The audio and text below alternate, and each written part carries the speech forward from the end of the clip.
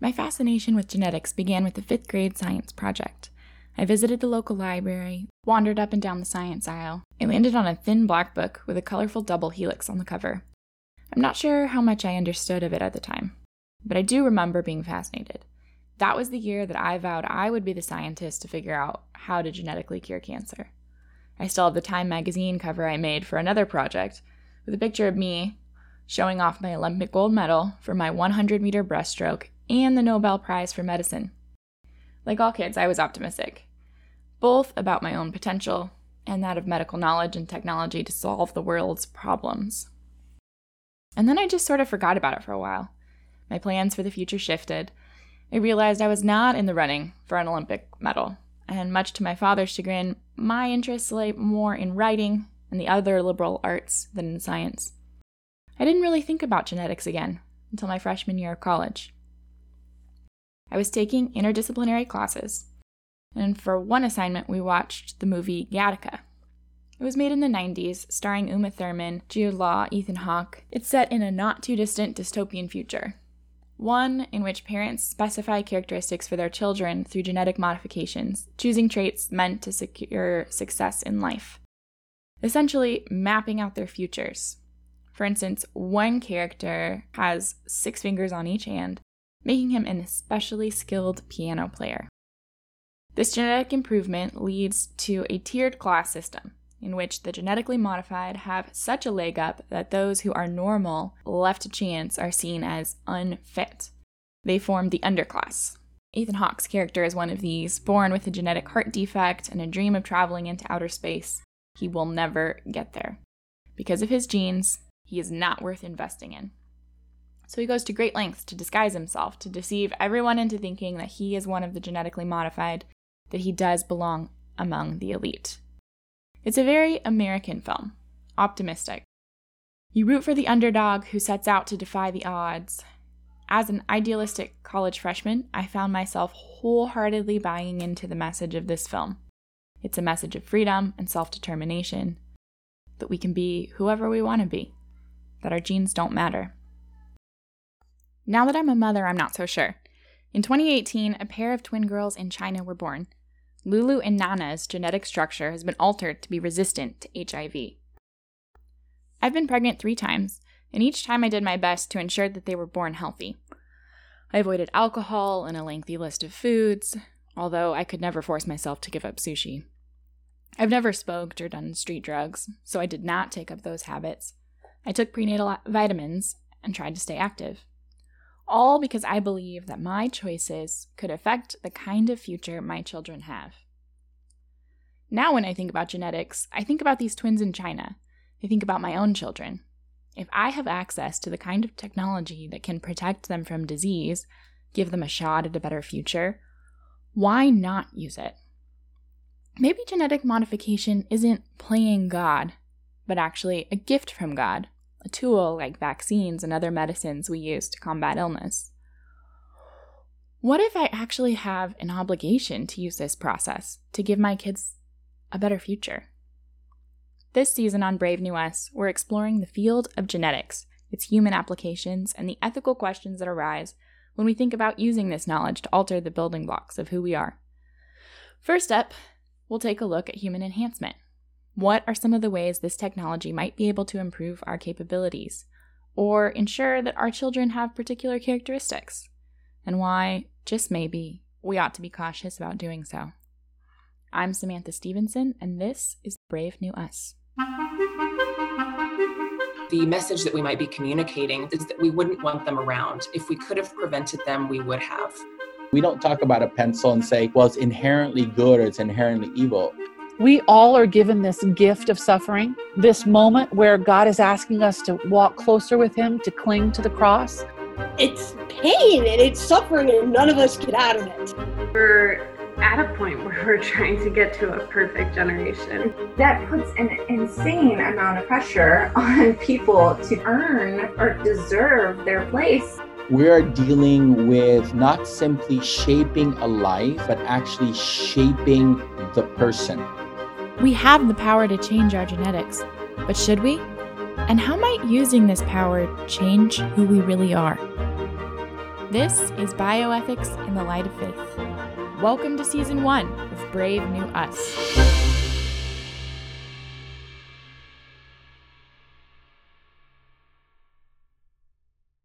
What does it tell us about us as a society if we think we have no boundaries? This is Father Andrea Vicini. He's a Jesuit priest, which means that his preparation for the priesthood was long as what doctors go through to practice medicine.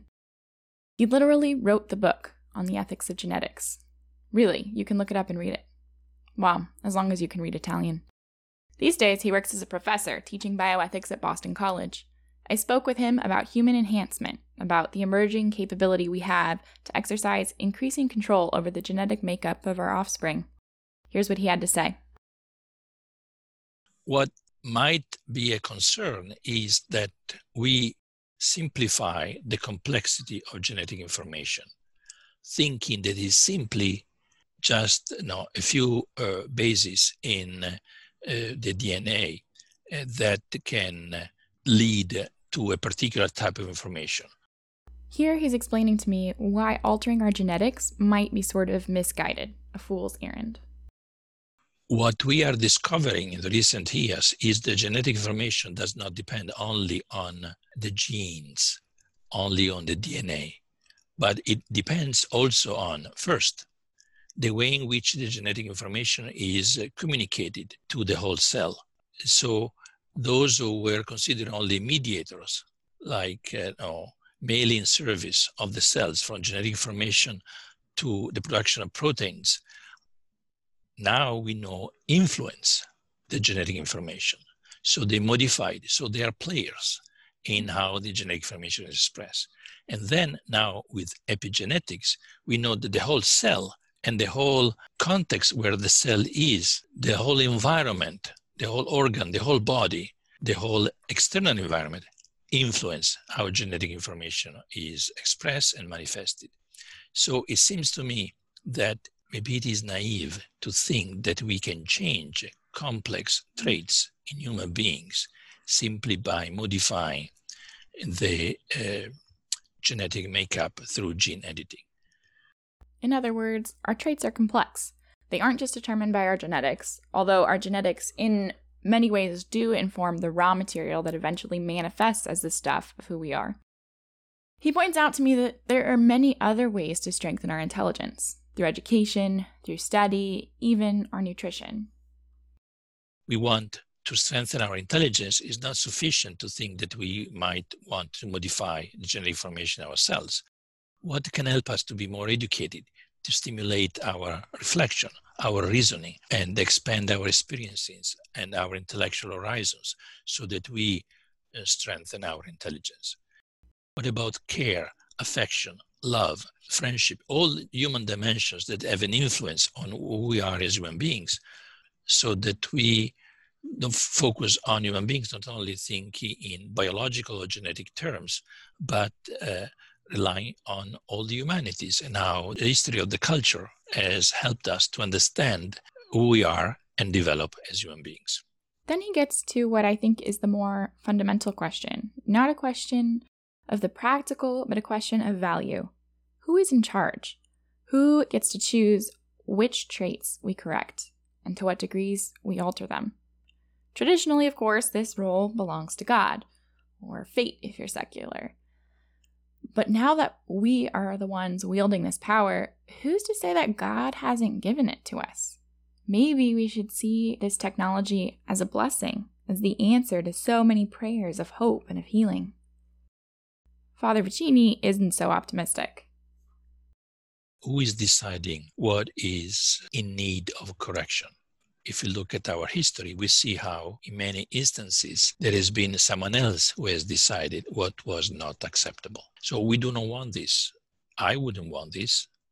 We as human beings might project on others what is our vision of what is normal, what is considered acceptable socially, and this might be a bias in our reflection on therapy and enhancement. So again, here we do not think about technologies, but we think at how they are used in society to project visions of the other, where we consider the other different, we want to correct the other, we want to eliminate the other, etc. It's true that these types of impulses to improve future generations by selecting particular qualities haven't gone well in the past. Even within the last 100 years, we see forced sterilizations of the unfit right here in the United States, to say nothing of the atrocities of the Second World War.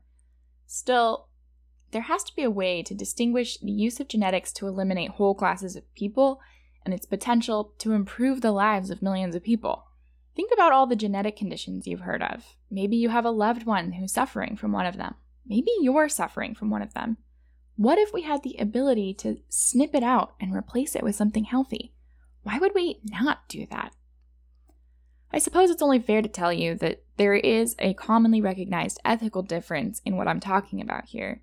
The ability of genetic editing to heal a deficit, to bring a person back to normal functioning, and what we've discussed so far in this episode, which is human enhancement, or altering the human genome to be in some way better than the norm. And we will talk about this difference and whether there even is a difference more in a later episode. For now, I just want to introduce the idea that this is not a simple issue, not scientifically and not morally. Like our genetic code itself and the way that it is influenced by any number of factors and how it manifests itself, this is a complex issue. Genetic editing is so complex, in fact, that it throws one of the most straightforward relationships, that of a parent and a child, into utter disarray. As it turns out, genetic editing adds an additional dimension for parents to exercise control over their children. You may be sitting there thinking, well, what's new there? Parents have always tried to control their children, and children, especially adolescents, by nature try to resist that control. How is selecting traits for your children any different than forcing them to learn their piano or eat their peas? As genetic editing advances, we may be able to order a child with the same degree of specificity as Meg Ryan ordering a meal in When Harry Met Sally. We can already choose which embryos to implant based on gender and other genetic characteristics. We can choose which implanted embryos we want to survive through selective reduction, i.e. abortion. Is it only a matter of time before we start seeing designer babies? What exactly does exercising this degree of control do to the nature of the parent-child relationship? Here's Father Vicini. Love becomes conditional. If we transform the other person in an object that we sort of choose at our own like, this might be a problem because it doesn't respect the dignity of the other as other and not as the result of our own manipulation. It tells something about us and our need to manipulate others, and it objectify the other. It shows the inability of respecting, loving, caring for the other as the other is, and with the ability of accepting the other with his or her own differences.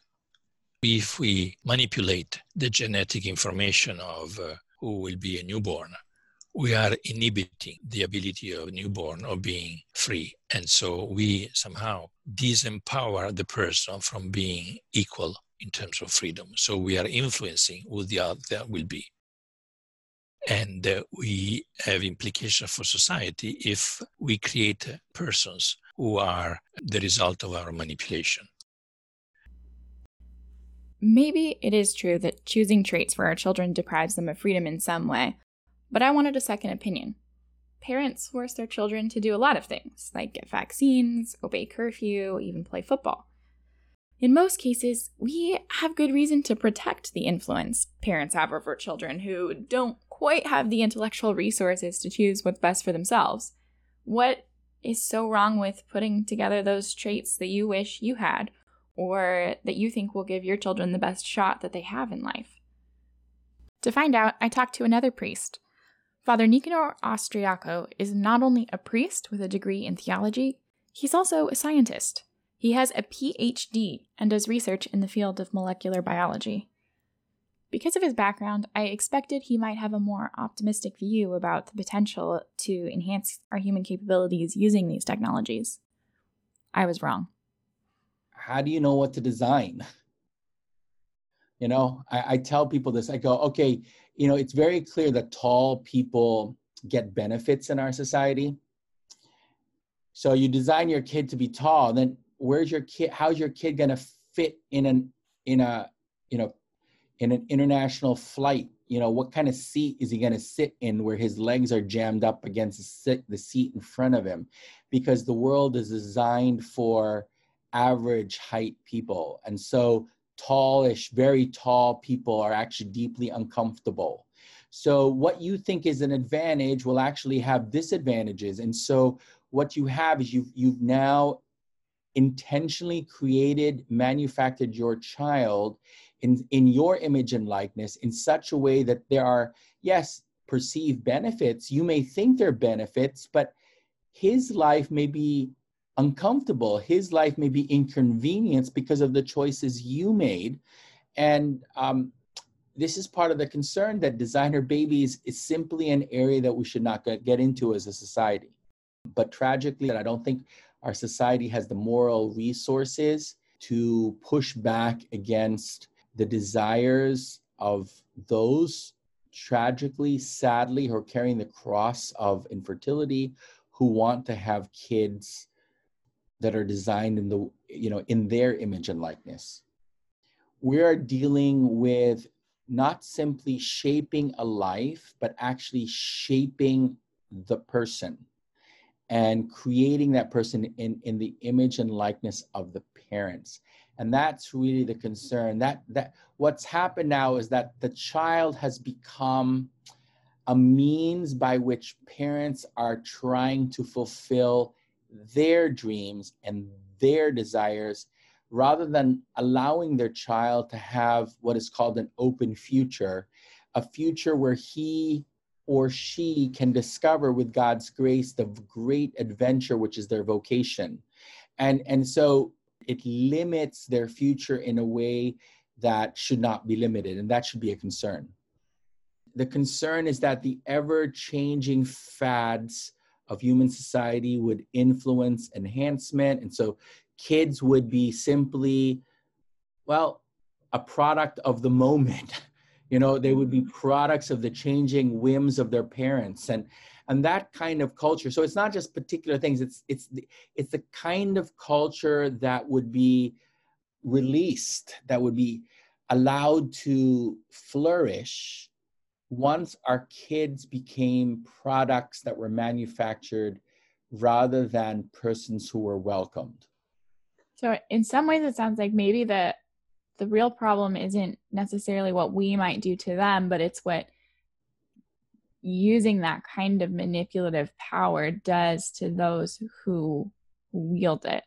Well, I think it's both, right?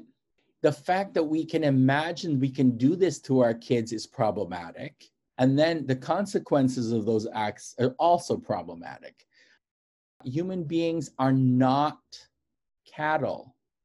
They're not crops. We simply can't change them, make them fill our desires and satisfy our needs. And again, it's really hard because we as a society are not quite sure if we are special anymore. For a lot of people, we're simply another kind of living thing. And if that's the case, why not change them, change babies in the way we change animals? At the close of these conversations, I feel cautious at the least and maybe even a bit repulsed by the idea that our society might soon be making use of these technologies in a regular and systematic way. It isn't too hard to imagine us mirroring the society in Gattaca, parents feeling compelled to match the leg up being given to other children by their parents. Maybe not in America, I hope, but then I remember countries like China or even South Korea, places where the push to achieve these scientific developments is even stronger and the societal pushback much less. I think of America standing as a world power and how our reluctance to alter our children might shift if it means keeping up with the capabilities being engineered into children across the world. And then I think, yeah, I could see that happening here.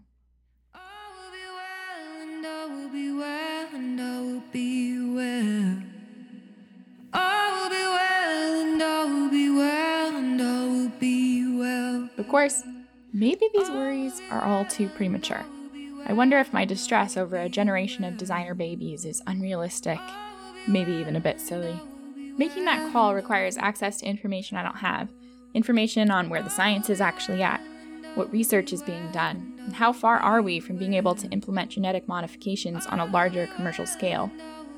Where exactly are we on this road to dystopia? Is there even a road?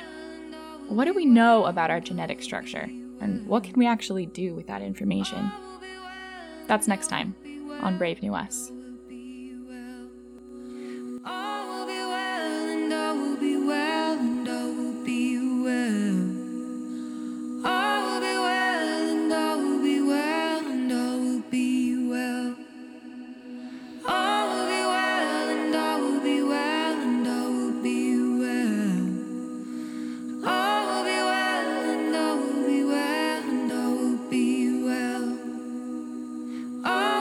This episode is written and produced by me, Samantha Stevenson.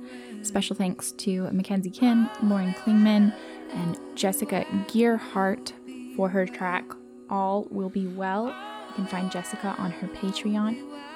And we have a Patreon as well. If you loved the interviews in this episode, please visit our Patreon, Brave New Us. You can hear full-length interviews, check out the conversations that are happening there, and vote on the topics for our next seasons. Don't forget to rate and review this podcast. It helps us get the word out. Thank you, and God bless.